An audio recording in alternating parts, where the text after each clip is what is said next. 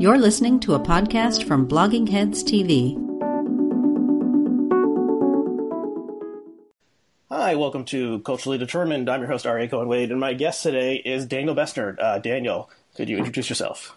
Hi, I'm Daniel Bessner. I am the Pyle Associate Professor in American Foreign Policy at the University of Washington. I'm a non-resident fellow at the Quincy Institute for Responsible Statecraft. And recently, I was happily for me, I was made a contributing editor at Jacobin Magazine. Congratulations on some of those recent appointments, which I think the last time you were on, which was a little over a year ago with me, you didn't have all those. So that's good. Obviously, a lot of other things have changed in the world since great for me since that time. So thanks for coming back on. So we're going to be talking about a couple topics today, some political, some maybe more historical. But the first one is related to the hat you're wearing. Bernie and Biden, why did Bernie lose? Was Bernie's loss inevitable? So you, so a little maybe like behind the scenes or sharing dirty laundry or something. You sent me a message like 2 or 3 months ago during that brief period of about 2 weeks when it seemed like Bernie was going to win the nomination, and you mentioned that you had predicted this in our last conversation, and we found the link, and I tweeted it out saying, well, maybe I was wrong about this. And in that clip, which I just re-listened to, I was saying, Biden is going to be formidable. People just have a good feeling about him because they remember that he was Obama's vice president. And so they're kind of like, oh, he's that guy who smiles a lot. And things were pretty good back then. And you made the case for Bernie. And then so soon after, maybe the turning point, in fact, was when I tweeted that clip. Soon after, the other candidates, the non-Bernie, non-Biden candidates started dropping out endorsing Biden. And then very quickly, Biden ran away with it. So, yep. Okay, so what do you think happened? Why did Bernie collapse in Biden's understanding, and correct me if I'm wrong, but my understanding is that it appears that some reporting has indicated that Obama himself called various people involved in the Democratic Party and the candidates themselves and recommended that if they don't drop out, that there's a good chance that Bernie would win, and that seems to be important. Am I misremembering that? I've seen conflicting stuff about that, how much Obama exerted himself. No, 100%, basically. Yeah, it seems like he maybe did something, but, it wasn't public, and it also, it's unclear what is Obama's power behind the scenes. Sure. At this point, he's obviously still a very popular figure within the party and nationally, but as a behind-the-scenes player, I don't know really. He seems to have withdrawn from politics mostly. He's doing this Netflix production thing. I don't know. He's the proud tradition of recent Democratic presidents and making a ton of money. Right. But my guess, as a historian who's studied some of the things, I bet you there was something behind the scenes. Not in a conspiratorial way. I mean, this is just what interest groups do. There's been significant leaks from the Obama camp from several months ago that he said if it looked like Bernie was going to win the nomination, he would actually throw his hat into the ring in some meaningful sense and try to shape the course of events. My guess is something along those lines happened. My guess is that there were some backroom discussions between the DNC, Buttigieg, Klobuchar, and the people who were dropping out, that they would be rewarded with various sinecures if Biden were to win. And this is, I don't see this as, this is just normal politics in the United States. I don't mean to, I don't think this is conspiracy. This is what interest groups are able to do. I think that was very crucial. I think that Warren not dropping out earlier is probably pretty crucial as well, without sort of coming out very strongly in favor of Bernie. It made it difficult to coalesce a left-wing opposition to Biden in the particular 2 weeks where this was all going down. And I think that Bernie's loss was not inevitable. I'm a historian. I think nothing is truly inevitable. There's a series of historical contingencies that go around it. But I think it was always an uphill battle. As I've described it to a friend, and I think I might have actually talked about this on another podcast, in some sense, as I see it, for someone who is actually a socialist, as you know, I am a democratic socialist or a social democrat. Not really sure that there's that much of a difference between them, but let's say there is. I think that Bernie's campaign was always a bit of a Hail Mary pass in that it attempted to basically circumvent decades institution building and building up support for a particular politics amongst the public in this sort of grand executive gesture. And so in that sense, it's not shocking that Bernie lost, because it's not like the left wing, in my personal opinion, is particularly strong in this country. But I don't think it was inevitable. And one of the things that I want to add, and for people who Blogging Heads viewers are probably familiar with this, but just in case they're not, there has been basically since 1912, when Eugene Debs was a significant player in the 1912 presidential election, a concerted effort by the American government to basically tampen down the left wing. Debs was, of course, famously arrested during World War I. A lot of sort of anti-war agitators, anti-imperialist agitators were arrested. And then the series of the FBI, the actions of the FBI at home and the CIA abroad and just general government has been designed basically to weaken what I would consider to be a true left, to the left of liberalism. So it's just to say, and then I'll wrap up rambling here, the left is institutionally weak in this country. It doesn't have a huge base of support amongst the public, particularly, I would argue, because of the Cold War, and you had 50 years of intense anti-communism, infecting people's minds. And so the Bernie campaign was always a bit of a Hail Mary. So that's what I would say about that.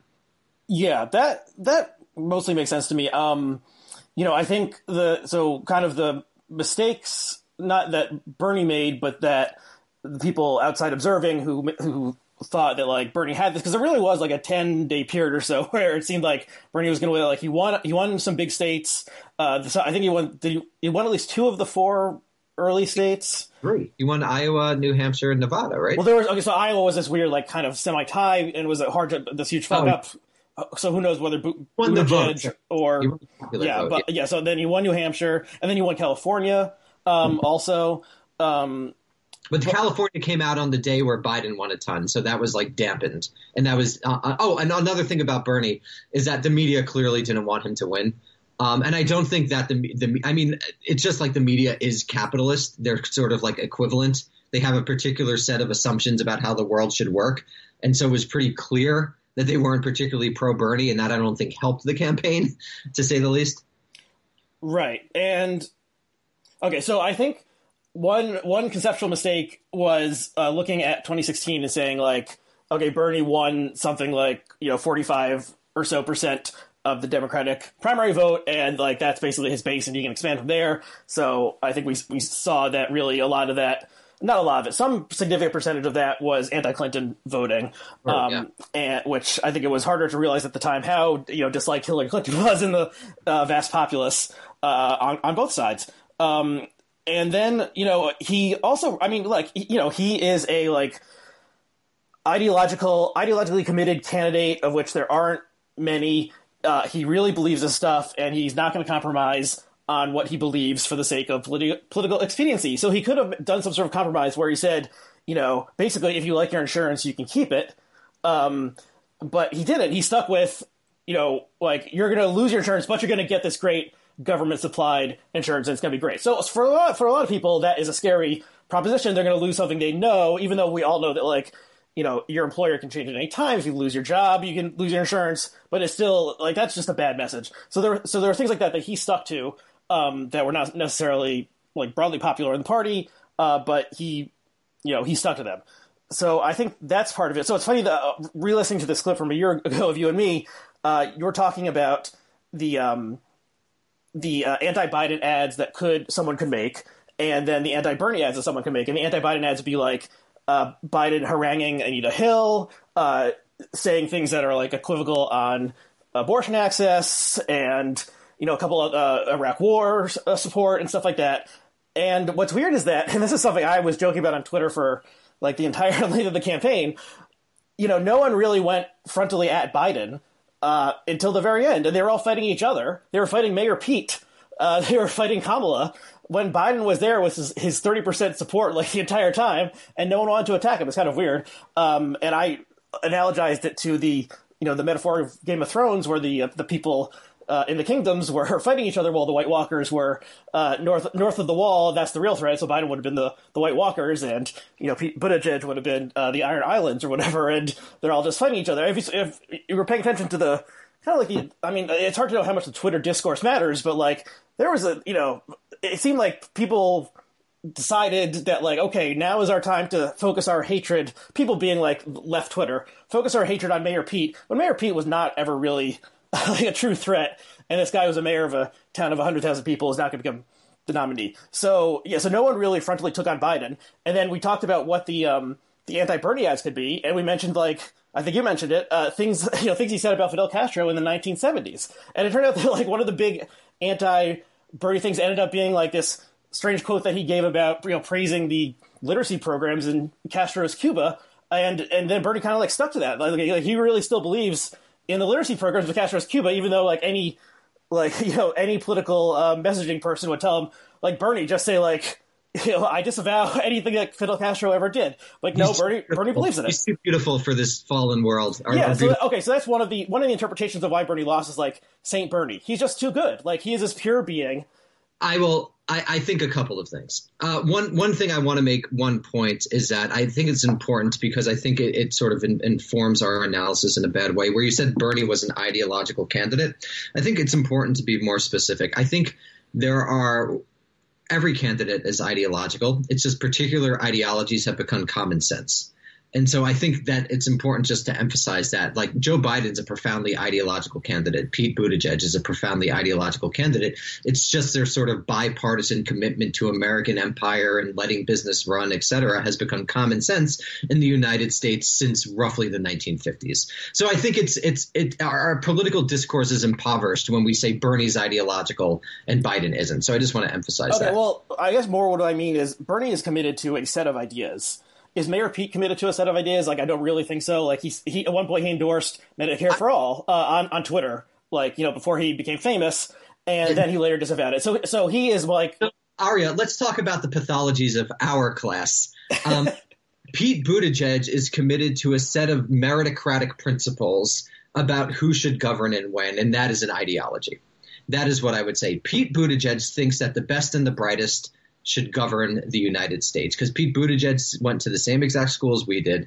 He was taught in the same exact ideology that we were taught in, and that's what he believes. And that's an ideology.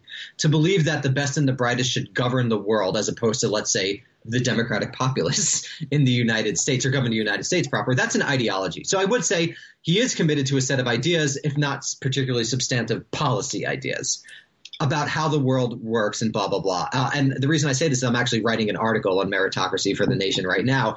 And it's a profoundly crazy but profoundly ideological thing to think. So I think that he is ideological, in fact, and all of them are ideological because you can't live in the world without having an ideology, which simply means a set of assumptions and ideas about how the world works and how policy should be implemented. Well, I'm thinking of Donald Trump. Does Donald Trump live in the world without a set of ideas? I mean, Donald Trump's ideology is Donald Trump is right, and that's everything. That's a set of ideas. Goes from that. I think Trump believes a few things pretty seriously, that the United States has been fucked over by foreign governments economically. I think he really believes that. I think he truly believes that the United States should not have immigration. I mean, like, these are real ideas. If you see, like, where the Trump administration has made the most movements, it's into things that Trump has been talking about for 40 years.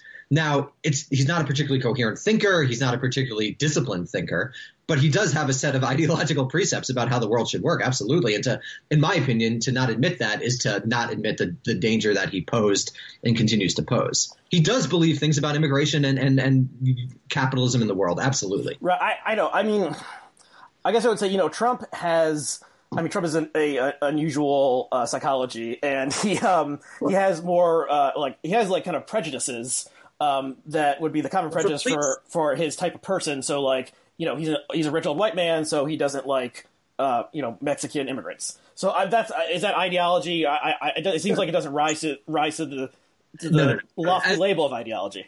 In my opinion, Trump is a very particular ethnic white of his New York generation, who grew up in a very particular context in the 40s, 50s, and 60s, and dealt with people in a particular way. I mean, I'm from Queens as well. So, I mean, Trump is very legible to me, Right. Okay. So there's a part where it's like, he acts like an outer borough asshole. But also there's the part where, like, he, thinks he's the, smartest guy in the world who could, like, invent a idea to, like, inject inject bleach into someone who's dying of coronavirus. And like he's like, as he's saying this, he's like, yeah, this is a good idea that I should keep on talking about. But let's put that to the side. So to turn to the bigger points. Okay. Two things. One thing about Bernie. Let's go to Biden, then I'll make the big point I want to make about Bernie. So with Biden, I think he is a weak candidate, was always a weak candidate, and still is a weak candidate. And I think the quote-unquote strategic mistake that left Twitter made was to be like, oh, man, the DNC might actually have a more dynamic person under 78.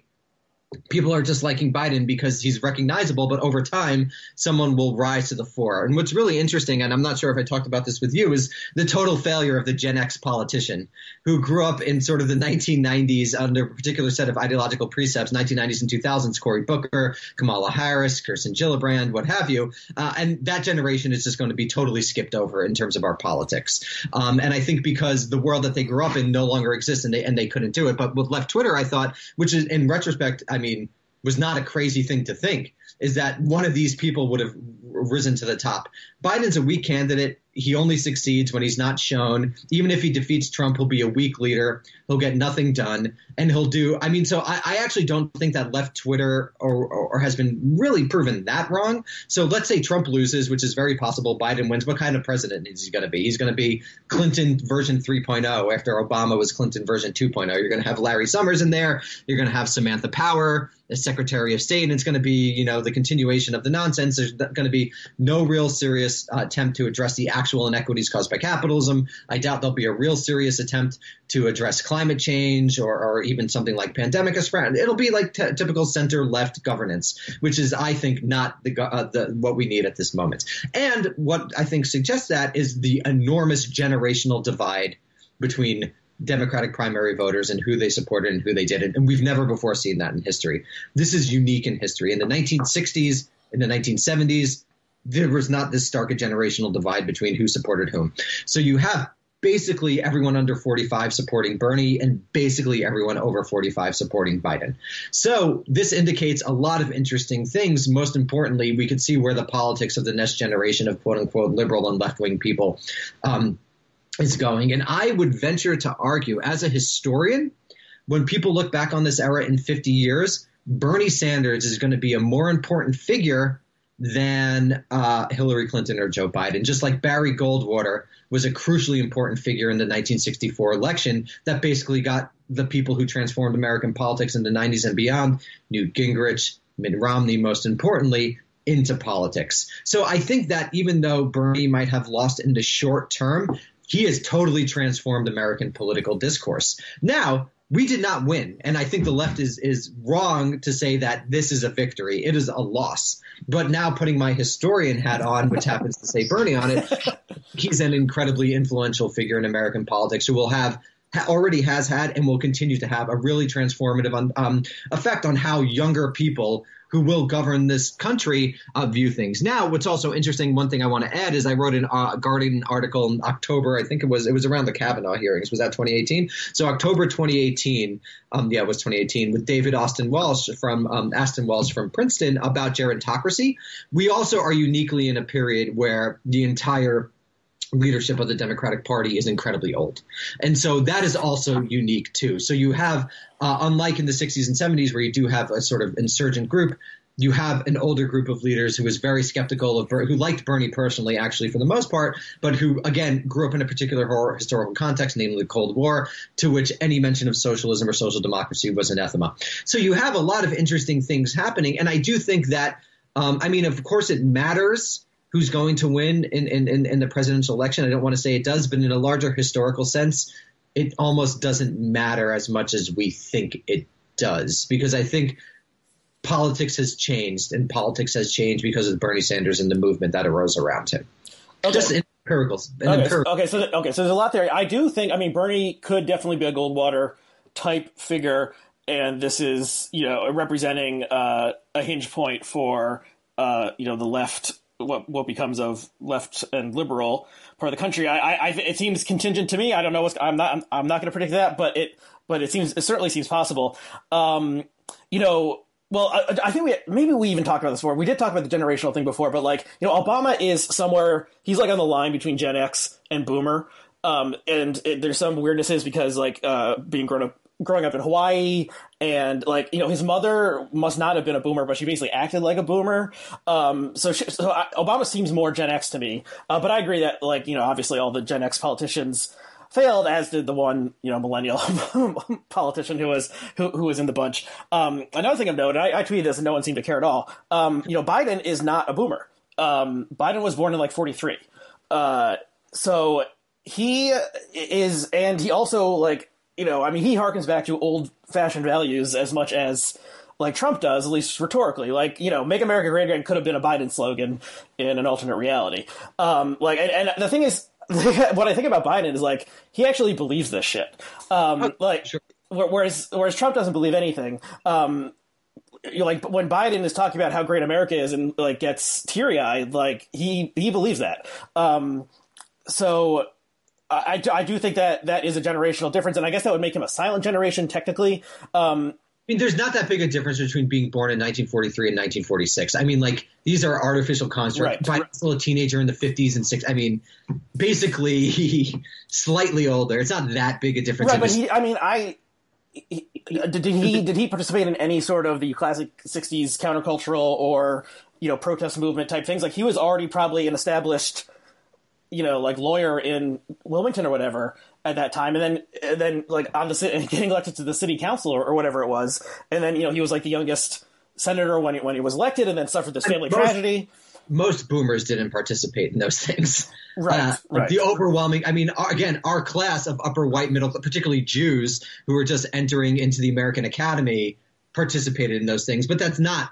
I mean, it's become down to us as the quote-unquote capital E experience of the 60s, but it wasn't, which is, again, reflected in the fact that there was a lot of young conservatives as well, right? You didn't see in the 60s this enormous generational divide. This is unique in American history. We've never seen this before. So there's not that really too many analogies to make, even if our historical memory as a culture remembers the 60s as like Woodstock and smoking dope and Haight-Ashbury. That wasn't the experience for the overwhelming majority of Americans, regardless of race. Right, but I mean, something like, I guess I'd have to think of the math. Like, when, you know, was he ever? He's never served in the military. Why was that? Maybe he got married too young to be drafted. So if he was born in 43, he would have been, you know, 25 in 1968, if I'm doing my math correct. And so, like, he didn't have that generational experience. So he's just like a little bit older than this, you know, generation that has like written the American story for the past 50 plus years and is still hanging around. But I do, you know, something about if he does win, which I think he will, and I've been saying for a long time that I think Mayor Pete would have won. I think Bernie would have won. I think Klobuchar, Gillibrand, whoever, I think they all would have beaten Trump. I think Trump is a very weak candidate. This is before the pandemic. Yeah, I think he is too. I think that's right. I think he's weak. Yeah. I mean, who knows, but I think he's weak. I mean, basically my argument on that would be, you know, he won 46% in this semi-freak occurrence, and he's not expanded his coalition since then. He's shrunk it. So his base is something like 35 to 40. He gets like a couple more. I predicted that he's going to get, you know, like 42, and Biden would get something between 51 and 57. So I'll lay my marker down there. But anyway, so, you know, obviously Biden is suffering some kind of cognitive decline. And then what if he does win? You know, will he be in charge in any but a nominal sense? And there's some weird parallels with Trump, who also seems to have a different form of cognitive decline, but is so, like, you know, it's a cult of personality, and the way that he, you know, rages at people ensures that his will, which goes, you know, could flip on a dime at any moment, is enforced. And so, you know, the minions in the executive office scurry around trying to make the Mad King happy. With Biden, I honestly see more like the old man is like telling us to do a couple things, and then he goes and takes a nap or whatever. And like, he doesn't seem like the raging madman king. He's more like the sleepy king. And then it'll be so his appointments will be very important. Where the Trump appointments, except for a few of them, you know, it seems like whoever has the job, it doesn't really seem to matter. Whereas it seems like the cabinet and stuff. If Biden does win, the cabinet and those people and the people inside the White House will be the ones really running the show after Biden provides some broad outlines, and the things he's going to say are kind of like more kind of the broad consensus of the Democratic Party, maybe more towards the center than. Well, this is left. the question. I mean, what happens when basically everyone under 45 considers the president in some sense, illegitimate isn't the right word. People would consider him legitimate, but basically not aligned with their interests. That's because the division between... You mean the kind of people who would be serving in a normal administration, or the populace? No, and the populace, and also like the young... Well, that's happening now, right? I don't think so. I mean, I think that the ideological divide between Biden and Bernie is actually pretty stark in a way that the ideological divide between Obama and Hillary wasn't. So I think, like, what if you have like a bunch of staffers under 45 and a bunch of young, rising star Democrats who are going to start running for office once the boomers retire or shuffle off this mortal coil, who find the administration not illegitimate, not at all. They'll definitely consider it legitimate in the democratic sense, but sort of against their interests, particularly in an era of crisis. I mean, this is a big deal. The pandemic which we haven't talked about, the pandemic is a really big deal. Climate change is a really big deal, and inequality is a big deal. And what I wanted to say is my major explanation for the youth support for Bernie is that it's very simple. It's a class position. Right? Unlike in the 60s, today people from the upper middle class and lower are more precarious than they've ever been before. And I think we've probably experienced this in our own lives, in our colleagues' lives. Even people who went to like top schools, a lot of them are more precarious, who should have won a meritocratic rat race. A lot of them are more precarious. So you have basically a shared class interest amongst that aligns essentially with youth, which is, again, unique in American history. We've never quite seen that before. So a lot of things are new, and I just don't see how they're necessarily going to play out. I think that if I had to guess, I think if someone put a gun to my head, I would say Biden would probably win. I think he's going to be a very weak president. And we haven't seen a weak president really in a very long time, in a very, very long time. I would say since the 20s. We haven't seen a truly weak president. Right. I mean, it could be like, Woodrow Wilson after he had a stroke and But he was even stronger because Wilson's wife was actually like doing things. Well, Dr. Biden has a PhD in education or something like that. Maybe she could be very effective. She seems like a nice person. Be more like a Harding administration. Not a Coolidge, but a Harding administration where you really have people around the president doing like crazy shit the president doesn't even know about. And also maybe some of the late Reagan administration as well. Which we don't like. We're not exactly sure where Reagan's cognition was. It looks not great, particularly in the second term. But like, how the hell did Iran-Contra happen?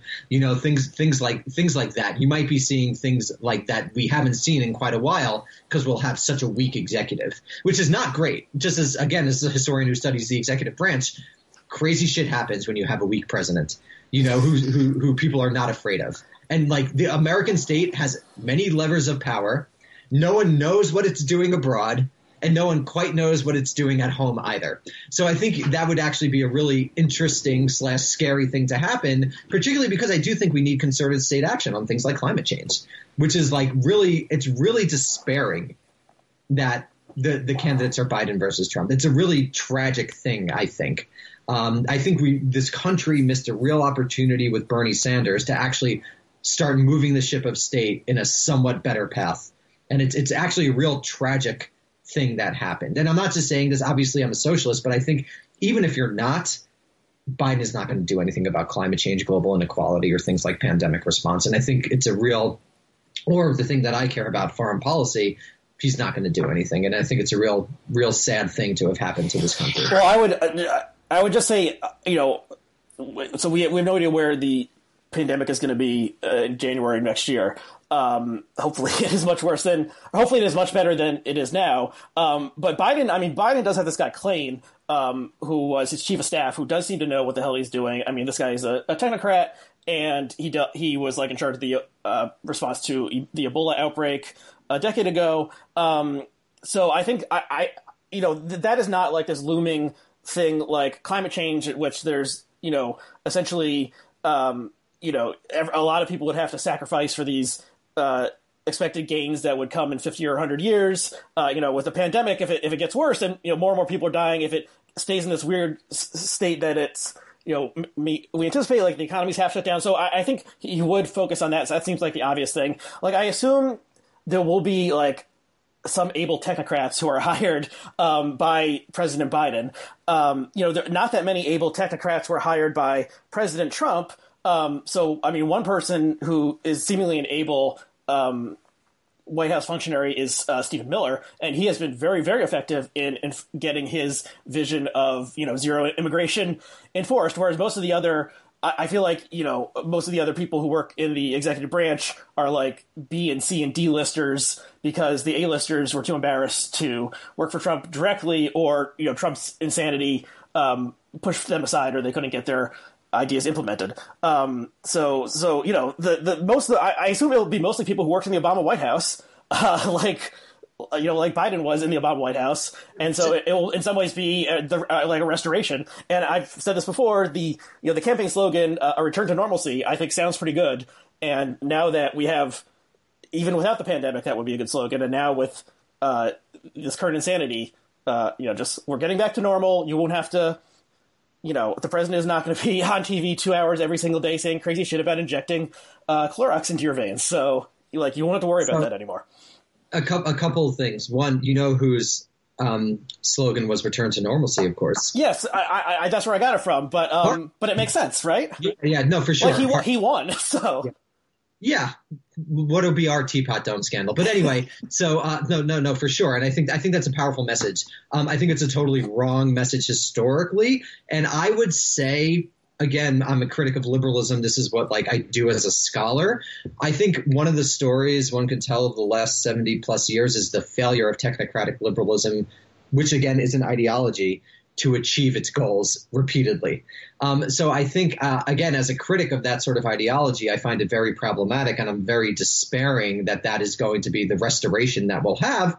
And I predict that it will not go particularly well, particularly for the most vulnerable amongst us and the youngest amongst us, who have enormous amounts of student debt, enormous amount of debt generally, can't afford basically anything, can't afford to have families, et cetera, which actually brings me to the question that we talked about before we started going, Aria. I want to know, again, I like sort of psychoanalyzing you, because as I said before, I think you're a little out of step with most people of our generation believe about the world.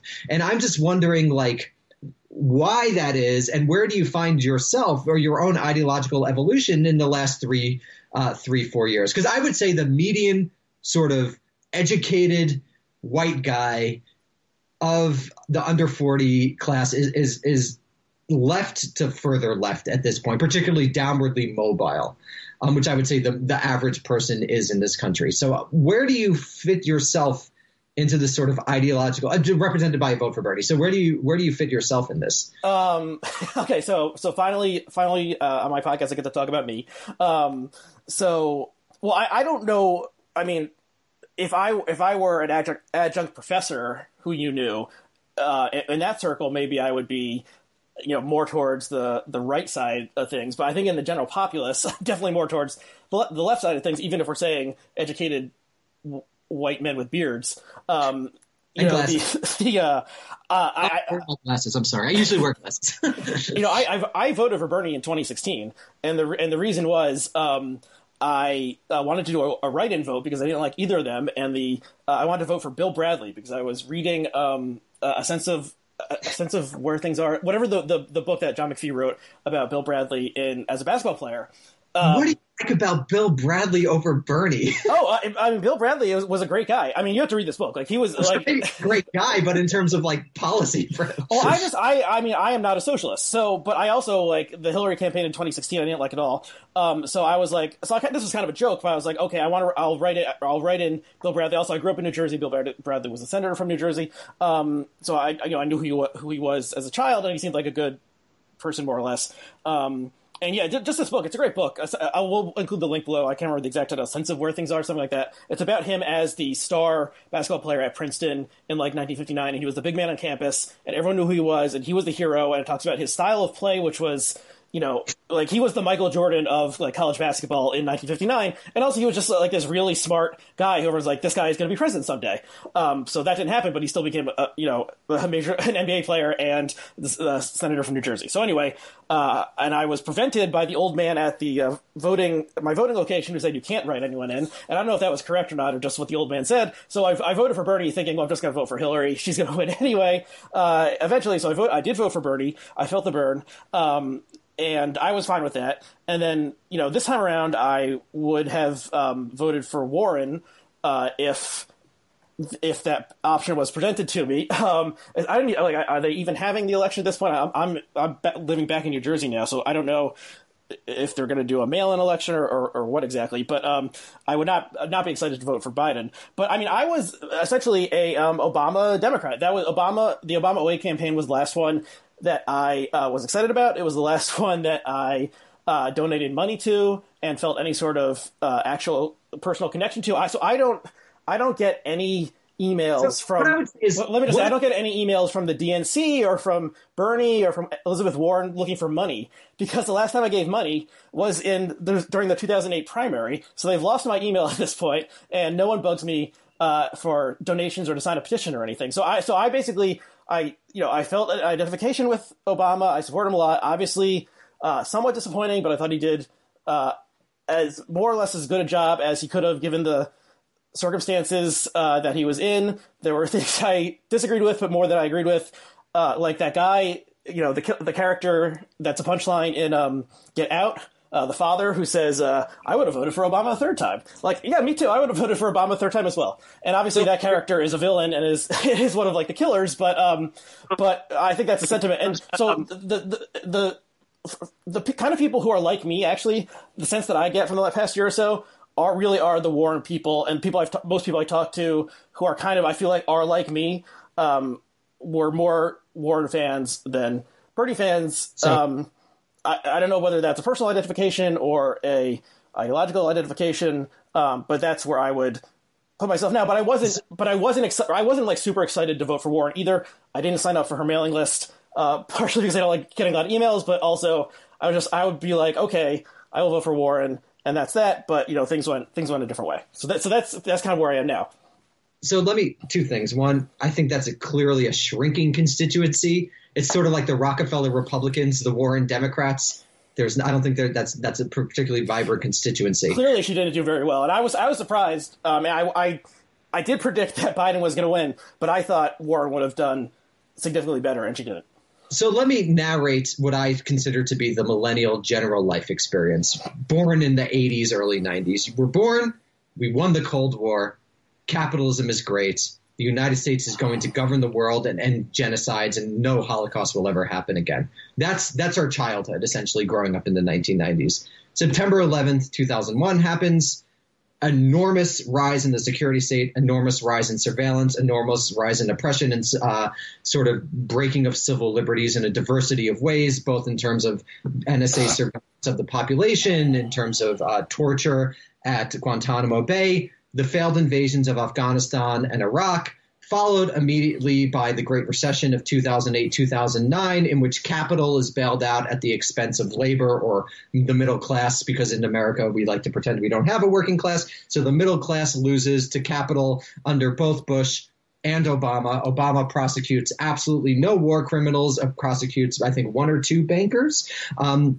Then continues basically to the precepts of American empire, the failed intervention in Libya, doesn't really do anything to help ordinary Americans, has two terms. People are so immiserated that they eventually vote for Trump. That, to me, is the millennial experience. And I guess I would just say, very brief. So I guess I would just say, I just don't see how, looking at it from our own lived experiences, one could still have faith in the sort of precepts that govern the United States, or have faith in the idea that capitalism or American empire is a positive thing, or has the capability to sort of solve the potentially existential problems that people are facing from our own lived experience. And that's why I think so many people are voting for Bernie of our generation and lower, because their experiences has just been disaster after disaster. And I think when you were talking to Dan on here, that's what I thought when you were talking about generational divides. I thought that was really missed, because it's sort of like millennials aren't whiny or complaining or expect X or Y for no reason. There's actually like an empirical basis to our politics that's very obvious and clear. And you could see it in the statistics of sort of home ownership or families or car ownership or savings or whatever you may be. I think there's very clear reasons why millennials are quote unquote whiny about the American project, because the American project has repeatedly failed, and not only failed, has fucked them over, which is why I think you see, and it fucked them over, I would add, across class, which is unique, again, in history. So I was just thinking, given like your own experience, what makes you believe what the majority of us clearly don't? Well, I guess I think I am fancy myself, a kind of gradualist and a kind of like practical, let's just do what works kind of person, and less what the word I would use would be ideologue, but I guess you're saying, that what I just described is itself an ideology. Extremely ideological. That was not what people believed in 1930. This is a product of the Cold War. You could very clearly trace the development of what you're describing as non-ideological. It's a very peculiar way of understanding politics. Okay, that is so very contingent. I guess I see, what are the things, okay, so the American system, the system of federal government, super complicated, super fucked up, very hard to get anything accomplished whatsoever during non-emergency times. Like I said, I was a huge Obama fan, and then the first year or so of the Obama administration was the Relief Act or whatever they called it, and getting Obamacare passed. And as you recall, Obamacare barely passed. They squeaked it through, and then it's been challenged ever since. And that was and that itself was a very centrist kind of like the insurance companies got money put in their pockets because you had your people were by law forced to buy insurance, and so that barely squeaked through. So when Bernie was talking about Medicare for all, if I could snap my fingers and we could have Medicare for all, I would do it. Seems like a much better system. Every country that has it likes it. It's obvious. The good parts of it are very obvious. Maybe there's a few downsides, but there's so many downsides to the American system, which is a mess. But you need a majority of 2 houses of Congress, the president, and then Supreme Court review. Currently 5-4. 6-3, almost. So, getting that. So, I don't think Bernie could have gotten. Bernie had 5 big plans. I don't think he could have gotten any of them passed. And then it would just be reacting to the black swan kind of events that are happening, like the pandemic. Is Mitch McConnell a gradualist?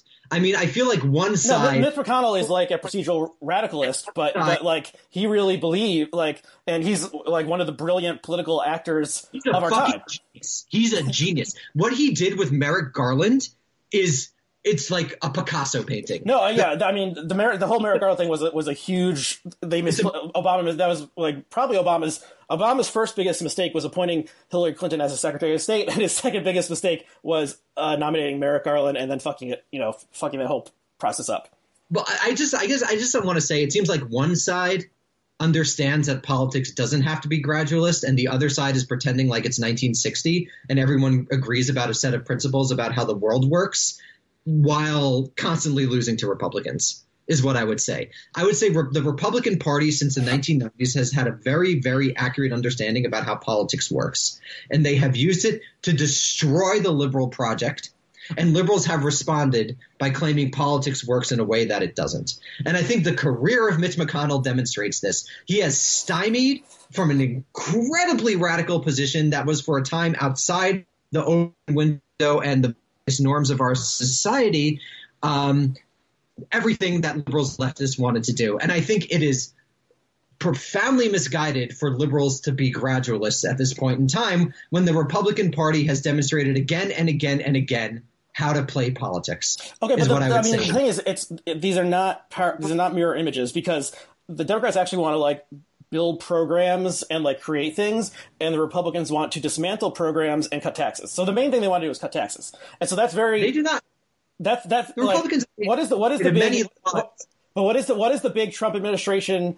What big law did they pass in the past 3 years before the pandemic? It was a tax cut. and that's really what they care about. They want more money for themselves and their rich friends. And then they have some other like associated things, like they don't want the poor little innocent babies to be killed in the abortion clinics, and they don't like immigrants. But really, like, you know, it's easier to maintain the status quo or to just cut taxes than to you know, have a Green New Deal or build a national health program. Like, these are just harder things to do, and that's a problem that the Democrats have to confront.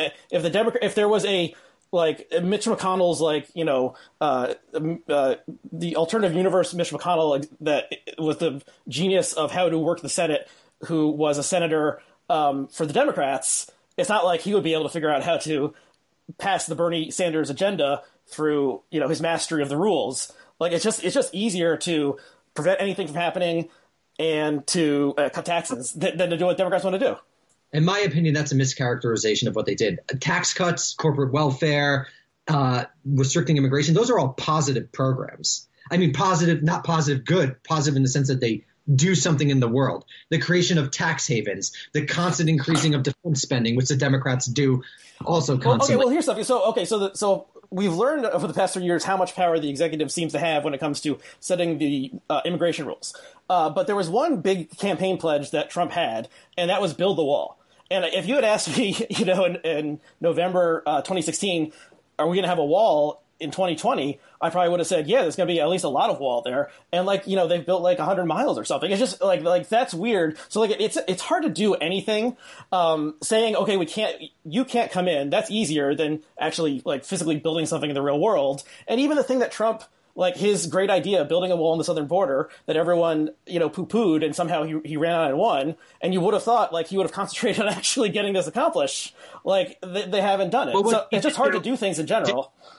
Well, I would say what he actually did do was get the Mexican president to close down the southern Mexican border, which is a really big deal. Okay. So he actually did quite a bit on ending immigration to the United States, and that's a positive program. I just think that the Republicans are much better at politics because they understand what politics is. Like let's go philosophy. Fundamentally, what politics is, which is you have friends and you have enemies. And the Democrats still abide by the Habermasian idea that public reason will somehow lead to some sort of consensus position that everyone will get a little, not get a lot, and people will be happy. And that might have been true at certain points in American history, but it profoundly misreads the historical moment we're in a diversity of ways. So I think that millennials have the lived experience of the absolute horror and precarity that is American empire and American capitalism, and are therefore voting in that way. And I think it would be incumbent for liberals, who I would say got crushed because Warren was really their candidate of technocratic liberalism, was just repeatedly crushed, to sort of do some soul searching about why that ideology has almost no constituency any longer, because it's a completely failed ideology, I would say. Okay, so let's say that whatever amendment, you know, limited presidents to 2 terms didn't exist, and Obama had run in 2016, and Trump had been so then, you know, and no one challenged him, and then Trump was the nominee. Do you think he would have beaten Trump? Obama? Yeah, of course. Don't you think? Okay, yeah. So Obama represents something, and it's like he has obviously a complex persona, multiracial, coming from, you know, the far-flung part of the country and international background and blah, blah, blah. But he, you know, he stitched together this coalition, and he won with 53% in 2008 and 51% in 2012, if I have my numbers right. And no one had gotten a majority over 50% who attained the office since George H.W. Bush in 1988. I think. Fact check me, please, commenters. So they will. So it's possible that Obama, a uniquely charismatic person with a unique personal background, may have stitched together a coalition that can't be brought back through unless some other type of you know, really charismatic, interesting person comes to the fore.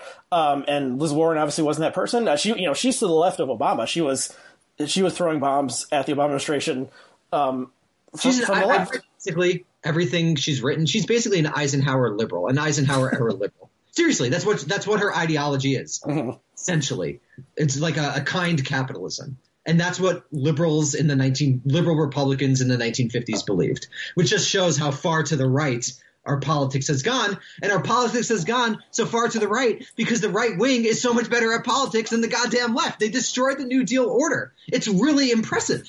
I don't know. Are you watching that new show, Mrs. America? No, but I want to. Phyllis Schlafly was the best organizer in post-war American history. The right has just taken the tactics of the left that the left was good at in the 20s and 30s and turned it to their own nefarious ends. And I think the left needs to really do some soul searching about why the right is so much better at it, and to abandon this gradualism that might have made sense to people in 1955 that no longer works in 2020. Okay, I'll just say I continue to think that the 2016 election was a contingent fluke in a lot of ways, and why Trump won, who let Trump win, what caused Trump to win. There's 100 different things, but if you removed one or two of them, then probably Hillary would have won. And only does any other country in the world have an equivalent of the Electoral College? This is a weird system we have, and of course she won 2 or 3 million more votes than him. But let's go on to our final topic, if that's okay with you, and that is. Sorry? Are you a communist now? Yeah. How many meetings did I attend in 1952? Now, our final topic is the pandemic in historical context. Sure. And the question I have, I wish I could find where this was, but I read a quote somewhere. It may have been a fake quote, but in my memory, it was from Virginia Woolf, and she was saying that there weren't novels written about the Spanish flu or the 1918 flu or whatever, because people were ashamed of how they acted during that time, and they didn't want to remember it, and so it kind of was forgotten in historical memory very quickly. And obviously, a lot of other shit was happening around 1918. First of all, how dare you ignore Twilight? Edward Cullen died in the Spanish flu. Really? How dare you, Ari? And he was revived by the dad vampire or whatever. That's interesting. And actually I did see that first movie, so I should have remembered that. But yeah, so if we think about other things that happened around the time, the end of World War I, the Russian Revolution, the coming of the 1920s and the boom then, I don't know, it's just kind of lost in the historical imagination. Do you have any sense of why that is? And is this period that we're going through now, in 50 years, are people going to forget about it? Well, I think it's lost. It's hard to overemphasize the total chaos of the late 1920s. This is also a period that I happen to study. So beyond everything you mentioned, which is totally right, basically Central Europe underwent a series of intense revolutions: the collapse of the Ottoman Empire, the collapse of the Austro-Hungarian Empire, the collapse of the German Empire, the creation of all these new states in Central and Eastern Europe, Poland, the creation of, the Bavarian Socialist Republic, which was immediately followed by a right-wing republic. And so there was just absolute and total chaos, which was all exacerbated by the horrors caused by World War I, a generation of European men destroyed and killed. You have food riots throughout, again, Central Europe and Western Europe. You have people starving and things along those lines. So I think it was a maelstrom of events that happened in sort of that 1918, 1919, 1920 period. And I think because there were so many things, particularly the chaos of World War I is what really imprinted itself on the imagination of the generation, that the Spanish flu, and only caused Spanish because my understanding is that Spanish newspapers were more open and forthright about reporting the flu. Yes, I was reading about that too. So Spain was neutral in World War I, so they didn't have restrictions on press freedom, and so the countries, Germany and France, weren't allowed to print the actual number of people who were dying, but Spanish papers did. So that's how possibly the association was created. Right. I think modern epidemiologists, and I may be incorrect, I think they actually trace it to the United States. Yeah, right. I was looking at the Wikipedia page. That's one theory. It seems like they'll never actually be able to figure out. One theory is that it started in Kansas or something, but there's a lot of other theories. It could have started in a invalid camp in France or something during near a battle or something like that. And I think Legionnaires. There was also a lot of other things happening. I think in 1917 is when Legionnaires' disease also first exploded in Philadelphia. So it's pre-modern virology essentially. So you have a lot of these sorts of spreading of diseases. But I do think that this is different for a variety of reasons. One, I think modern communications technologies totally transformed the meaning of it. I think modern medicine totally transformed the meaning of it. I think people are much more aware, generally speaking, of their medical health and health as a general phenomenon and what's going on. And I do think that this is going to be a much more important historical moment, at least in historical memory. But this is not to say I think the so-called Spanish flu, or the flu of 1918, 1919, I think is the more politically correct way to refer to it, was also devastating in its effects, and like other pandemics throughout history. And I think the most important one is, of course, the Black Death of the 13th and 14th centuries, where you basically have There are two, I think, big causes of that. One, people have argued that that allows a certain immunity to arise in Europe, which enabled the colonization of the Western Hemisphere a couple of centuries later, which is like an enormous world-changing effect. And it also basically is the beginning of the end of European feudalism. Feudalism lasts another 4 centuries, so it's like not – it doesn't end like right away, but it basically helps spur things like a particular population movements and urbanization and things along those things that transform European and then eventually world history. So I think that pandemics in general could have very, very important effects on world history. What this one will be, I think, again, this is just another sort of data set in the total failure of the capitalism you love so much. No, I think just another. I think we're coming to the end of sort of the Reagan era neoliberal order. That we had the New Deal order from the 30s to the 70s. We had the neoliberal Reagan order from the 70s till roughly the mid 2010s or 2020s. And I think we're going to see something new coming. And the pandemic is just a further reflection of that. And that famous Gramsci quote, I believe it is, where the old world is something along these lines. I'm paraphrasing. The old world is collapsing, but the new one has yet to be born. Right. I think that's one of the reasons why this moment feels so strange, because I think that the assumptions in which we were raised no longer hold, but we don't have a set of normative preferences or ideas about how the world functions now that are going to eventually become common sense. And I think the pandemic has just allowed everyone to sort of reflect on this. And it just feels like, I don't know how you feel in quarantine. It feels so weird. I will never experience this again. And I feel like the overwhelming majority of people today will never experience it again. It's like a real hinge point in my life, at least. And I think there'll be pre and post sort of 2019, 2020 in a weird way. I don't know how you feel about that. Yeah, I mean, it's the first kind of like truly global event since World War II, perhaps. But maybe that's overstating it. But everyone in the world is thinking about this word. Not everyone in the world was really affected by 9/11 or the Great Recession or something. So there's that. But at the same time, this is thankfully because of modern understanding of medicine and technology and and maybe just the virus itself is different. Fewer people are dying than died in 1918, where it seemed like it was 50 to 100 million or something like that. And as far as we know, it's something like 100,000 or something globally right now. But those numbers could change, obviously.